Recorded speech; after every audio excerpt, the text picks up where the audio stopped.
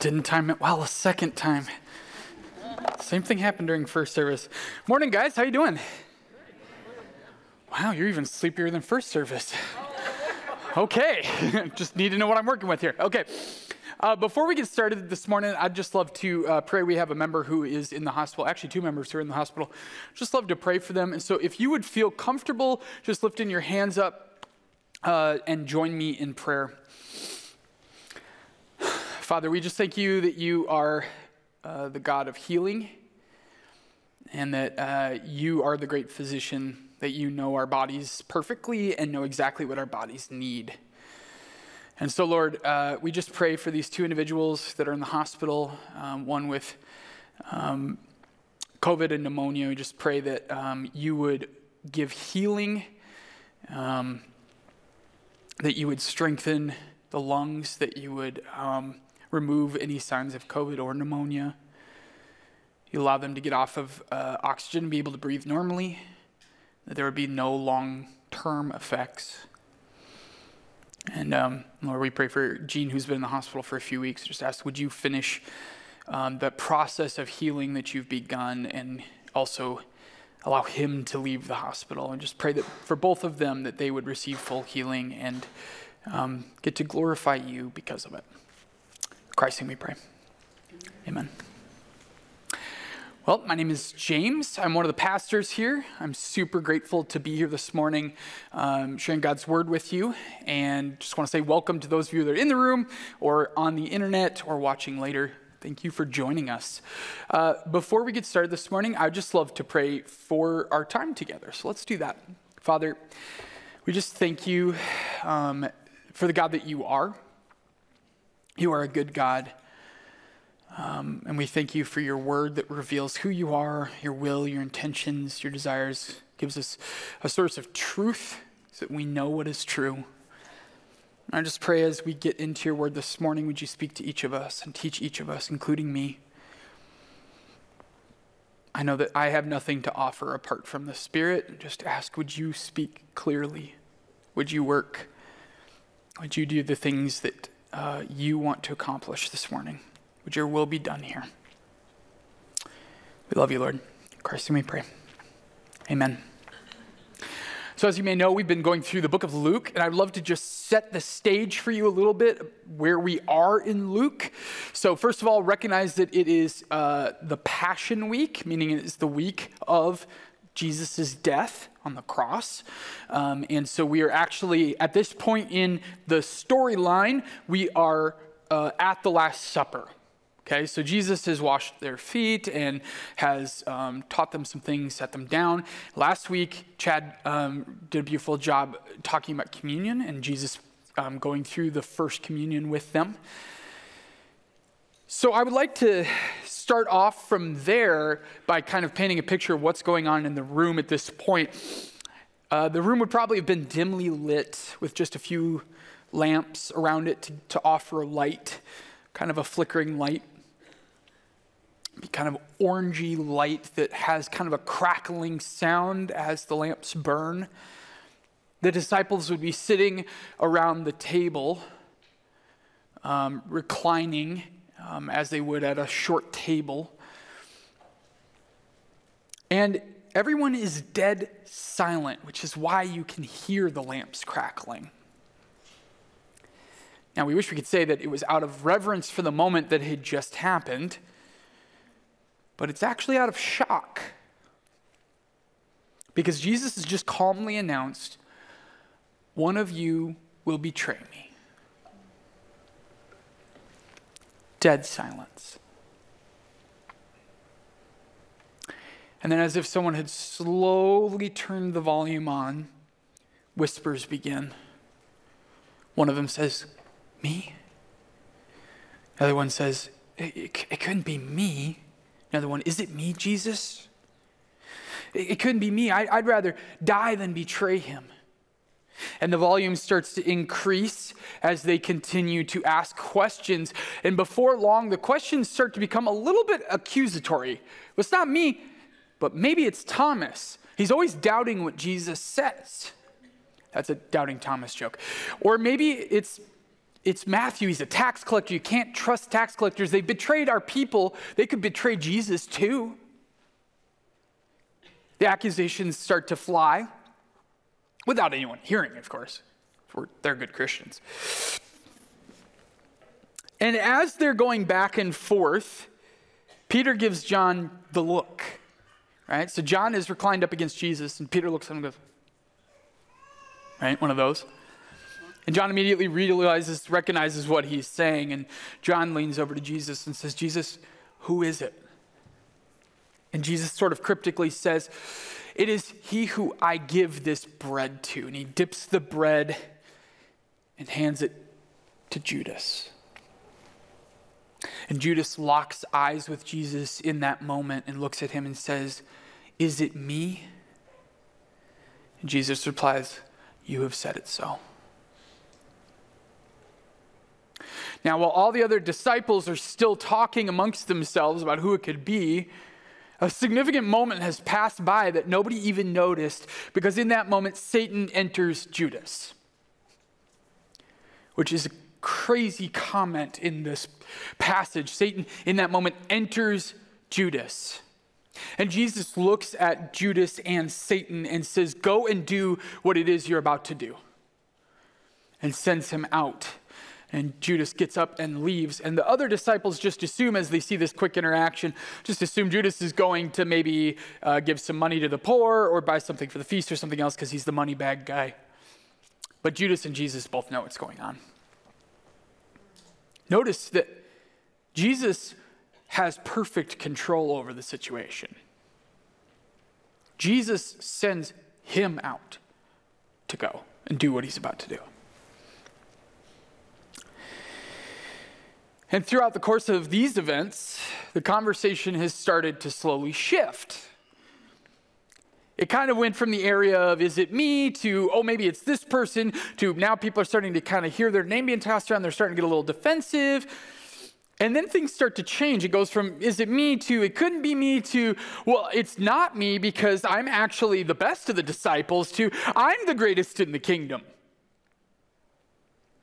And in a way, you read this, and this statement feels a little ridiculous. It goes from this question of, is it me, am I the one that is going to betray Jesus, to who's the greatest in the kingdom, right? Which feels a little ridiculous, and yet I know if I was there, I would have fallen for the same thing. And so they start boasting about, why they're the greatest in the kingdom, and it should, it's me, I'm the greatest in the kingdom, whatever else. And so Jesus hears this conversation, and that's where our story is going to pick up in Luke chapter 22, starting at verse 24. A dispute also arose among them, also meaning in addition to the conversation about who's going to betray Jesus. A dispute also arose among them as to which of them was to be regarded as the greatest. And he said to them, Jesus said to them, the kings of the Gentiles exercise lordship over them, and those in authority over them are called benefactors. Now, let's just pause for a second here and understand a couple things. Number one, they are under Gentile rulership. Okay, right? Rome is in control right now. They know exactly what Gentile kings are like, which, by the way, they're probably not any different from Jewish kings. We know just from Jewish Pharisees and that kind of thing that they don't have any different issues, right? It's the same kind of thing. But they lord their authority over them, right? And we've seen people do this in a whole vast number of ways, right? We're familiar with this. We're familiar with this idea, right? You get a bad boss that you can just tell, or that supervisor that just thinks they're in charge and they're actually a step down from that, right? Or you see people that just start getting a little puffed up because they're getting a little extra authority, and it's well, now I'm the big guy, I'm the head honcho, right? They start to kind of throw their weight around a little bit, right? Look how important I am. And then the word benefactors, if you're not familiar with the word benefactors, it essentially means someone who does good, generous things for people, right? For example, a benefactor might give money to an individual, right? And kind of take care of them. Then that person is the benefactor of that person. And so this phrase actually, where it says those in authority over them are called benefactors, could actually probably be better translated, have themselves called benefactors. In other words, look at me, right? Look what good I'm doing, right? And so what Jesus is describing here, even though he's picking on Gentiles specifically, he's simply describing the natural way of human beings, right? A little bit of power, a little bit of authority. Look how great I am. Do one good thing. Look what a great thing I did. I mean, think about how many times Jesus had to explain to people, hey, don't let your good works be, trumpeted all about, right? Don't let your left hand know what your right hand is doing, that kind of thing. Because our natural tendency is, look how great I am, right? And Jesus says, but not so with you. Rather, let the greatest among you become as the youngest, and the leader as one who serves. Right, Jesus is going to flip the picture upside down. Now, we have some sense of this in our culture, but the youngest person in a group was the least respected, least valued, et cetera, right? They were least important person in the room. The youngest person had the least amount of life experience and authority and all these other things. They were just down at the bottom of the totem pole. And so Jesus is effectively saying, hey, if you're the leader, if you're the greatest in the room, be the least, right? Be the lowest. Be the least noticed, the least valued, the least impressive, right? Serve, right? Serve people. In fact, he says, for who is greater, the one who reclines at the table or the one who serves?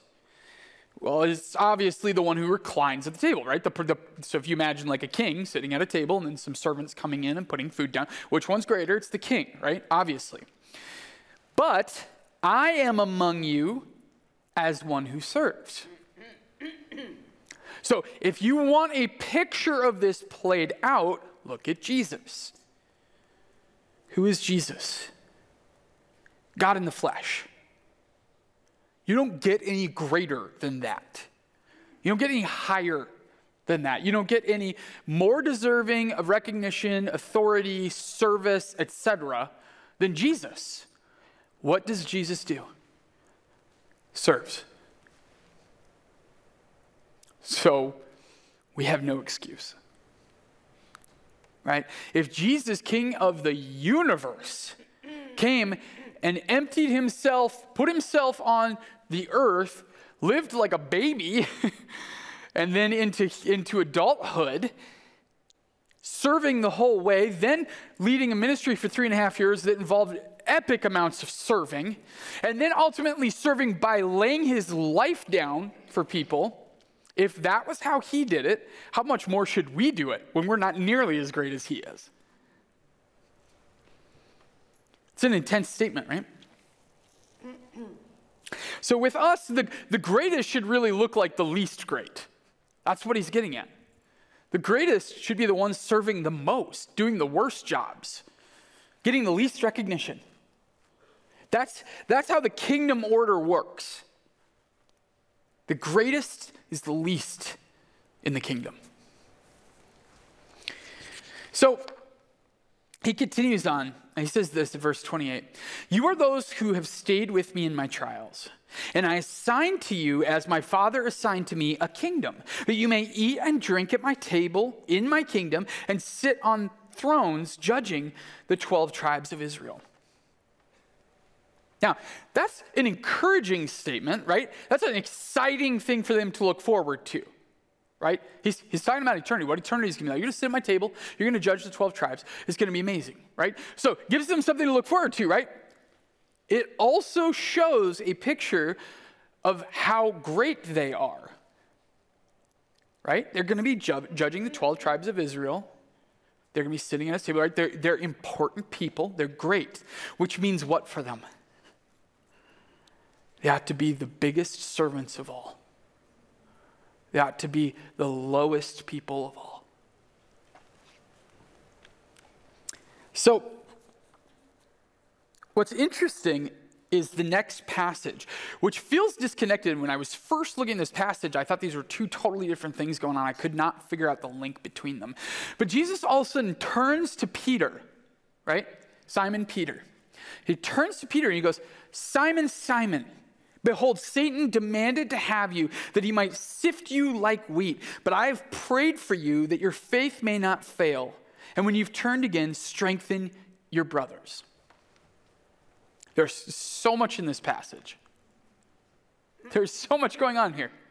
So let me first actually talk about Peter. Why Peter? Why does Jesus turn and talk to Peter specifically in this moment? Because out of the 12, he's the leader. Right? Jesus specifically said he was going to build his church on this rock. The rock being Peter. That's why Peter's name is Peter. It means rock. Right? Jesus specifically gave Peter an assignment, right? You're going to be the leader. That's your job.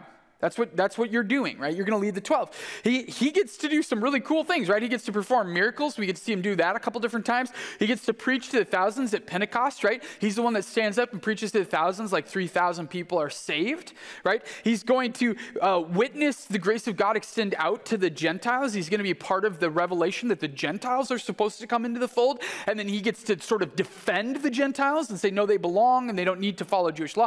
He has a lot of really cool responsibilities in this unique role.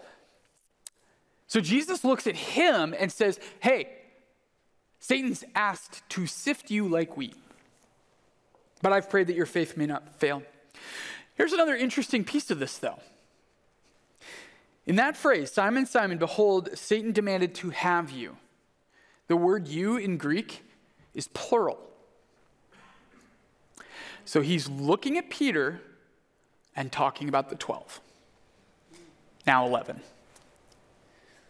He's looking at Peter and saying, Peter, Satan has demanded to have you all,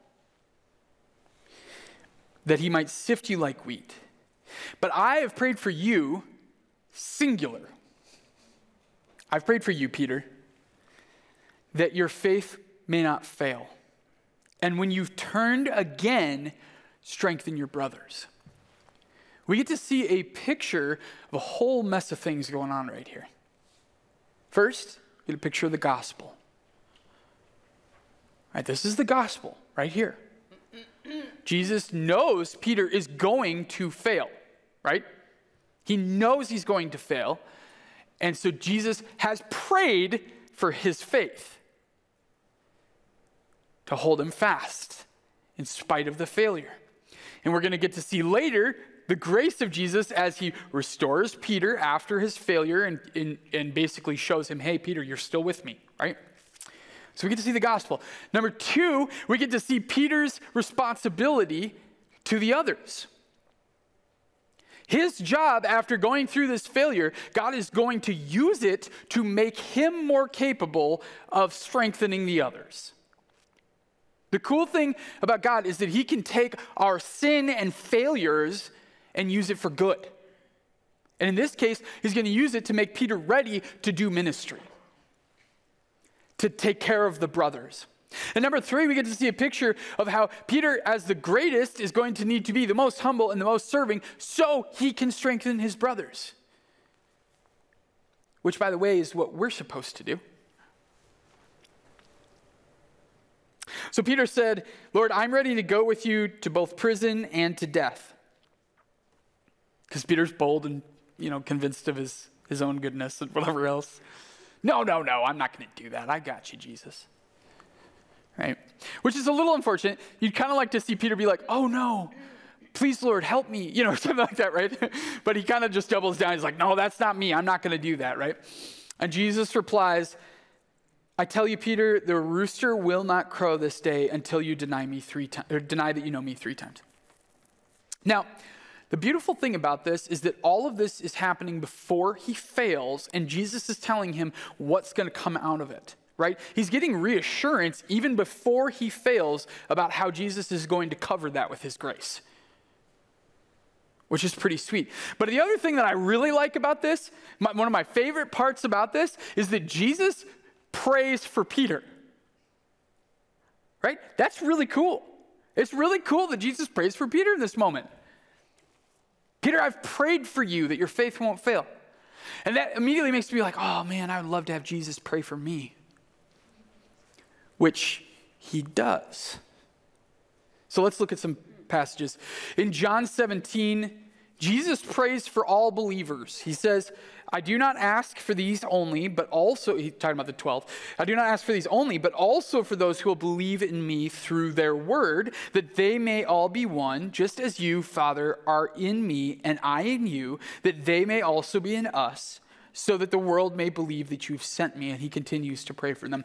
In 1 John chapter 2, my little children, I'm writing these things to you so that you may not sin. But if anyone does sin, we have an advocate with the Father, Jesus Christ the righteous. An advocate is a person who stands before someone of authority and speaks on their behalf, advocates for them. Right? Jesus is advocating for us. Right? He is the propitiation. Oh, sorry. Let me finish that. But if anyone does sin, we have an advocate in the Father, Jesus Christ the righteous. Perfect advocate, right?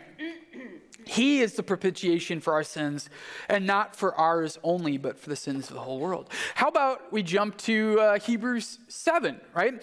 The former priests were many in number because they were prevented by death from continuing in office.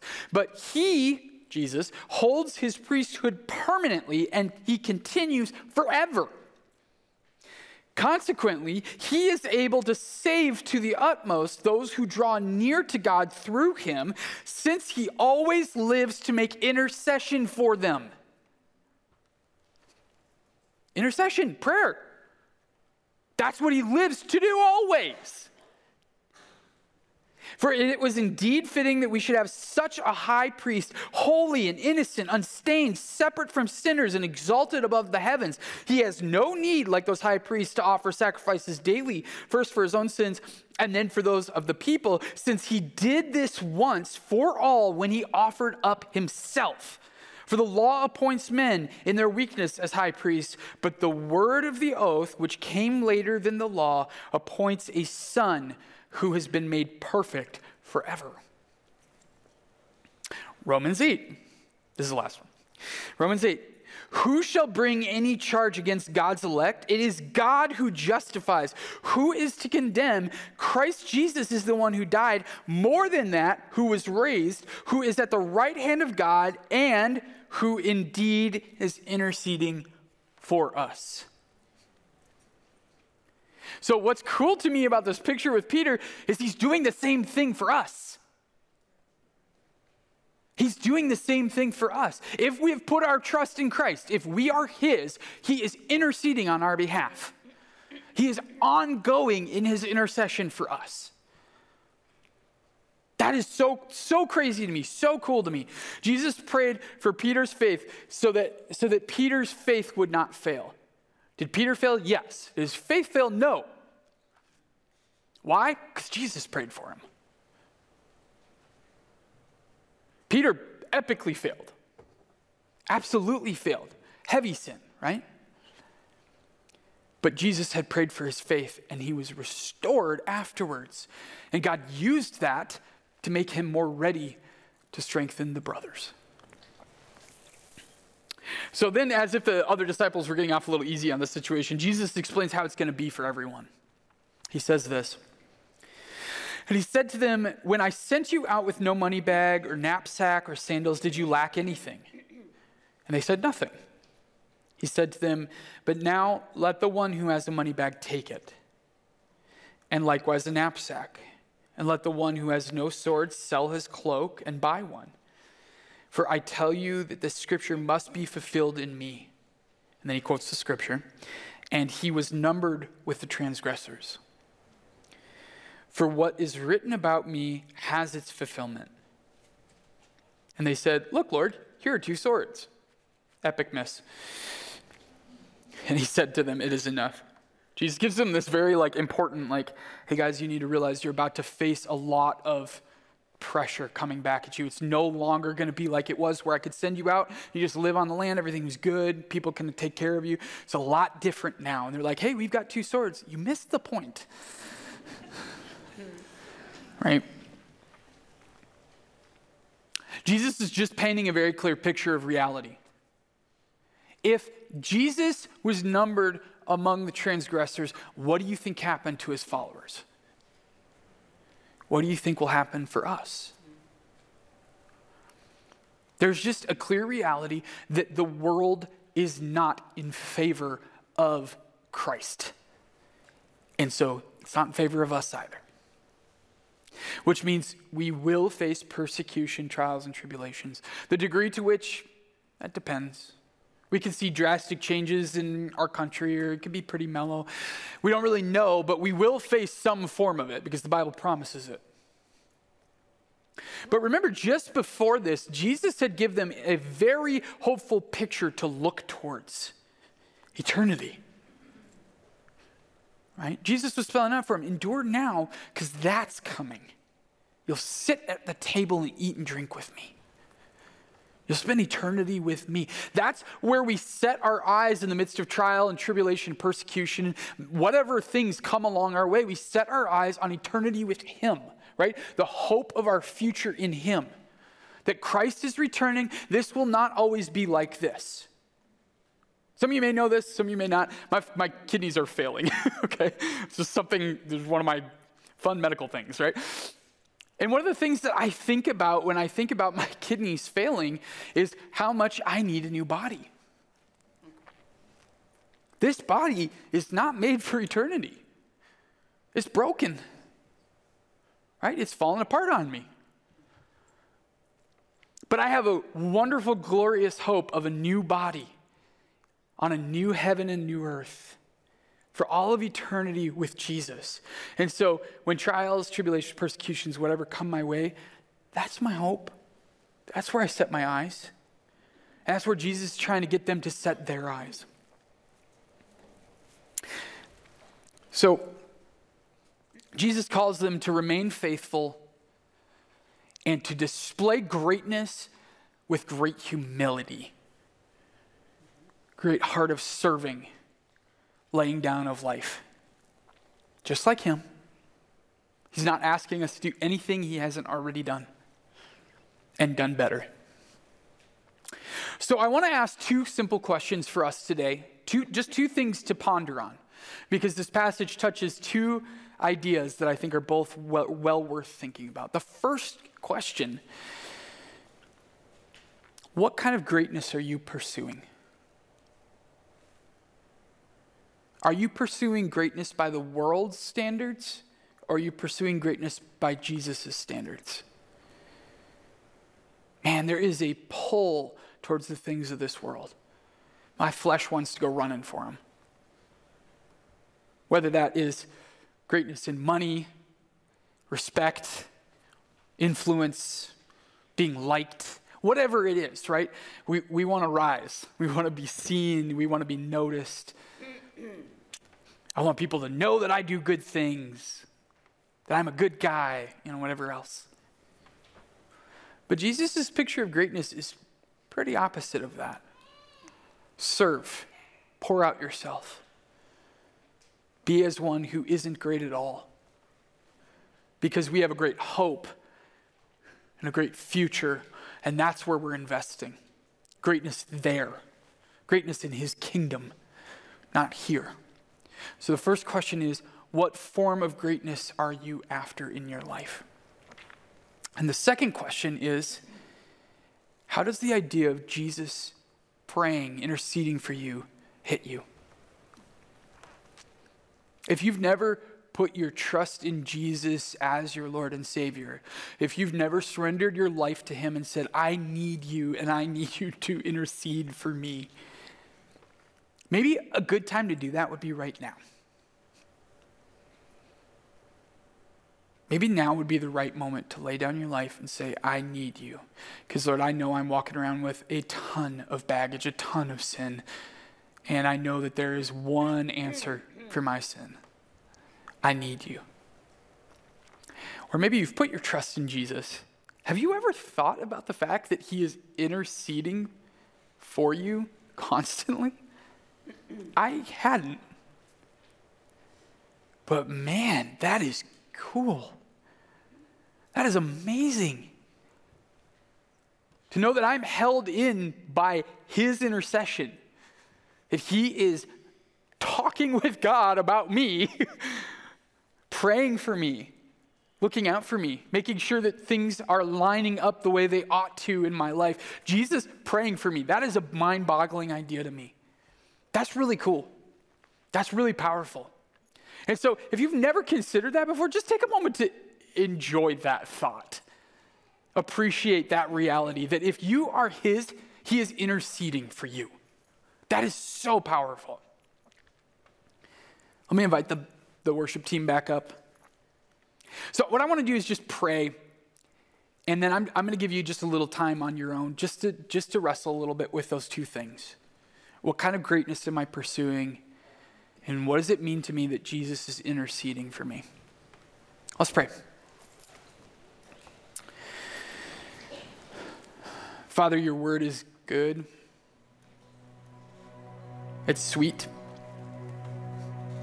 and I'm grateful for it. Lord, I have nothing to offer apart from your word.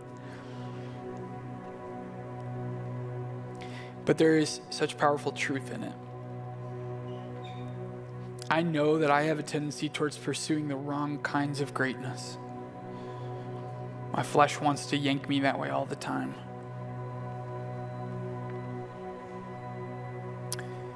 And I'm grateful that you take those failures and turn them into things that you can use. I'm grateful for the grace that you give me for those things. So Lord, I just ask, would you reveal our hearts to ourselves? Would you show us what kind of greatness are we after? Are we after greatness in the kingdom or simply greatness in the world? Would you help us to pursue the right kind? Not for our glory, but for your glory. And Lord, I thank you that Jesus is in constant intercession for me. Man, I need that. I love getting to see the tangible picture of Jesus saying, Peter, I've prayed for you that your faith won't fail. Because I think that helps me to imagine what it is like to have you interceding for me. That is a cool thing, Lord. That is a beautiful gift. One of just hundreds of gifts you give us.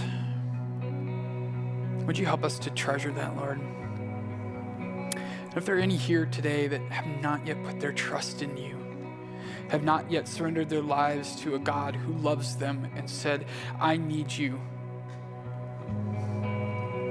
I will fall under my sin and I will spend eternity in hell without you. Will you come and rescue me? Would you help them to do that now? So Lord, we just offer you this time to work in our own hearts to talk with you.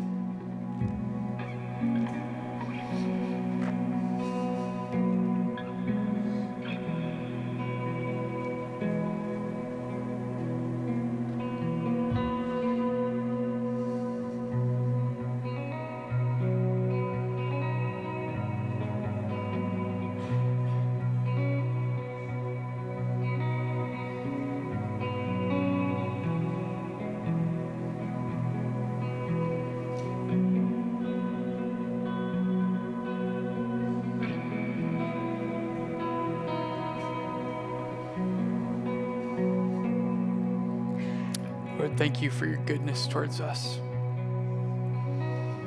Thank you for your intercession on our behalf. Would you keep us firmly in your hands? In Christ's name we pray. Amen. I just want to mention, because I'll probably forget when I come up the second time. If you've made a decision for Christ today or before, one thing that we've started doing here at PV is we just have these little brass tags that you can put your initials on and what year that you put your trust in Jesus, and you can just go and hang it on the big Jesus sign out there, and we'd love to help you do that. And it's just a way to say, I'm in Jesus. He's done something in me. I identify with him. And so if that's something you'd like to do after service, I just want to encourage you to go out there and make a tag. Please please feel free to come and talk to me or other people if you have questions about what it means to follow Jesus or how we can help you take some next steps.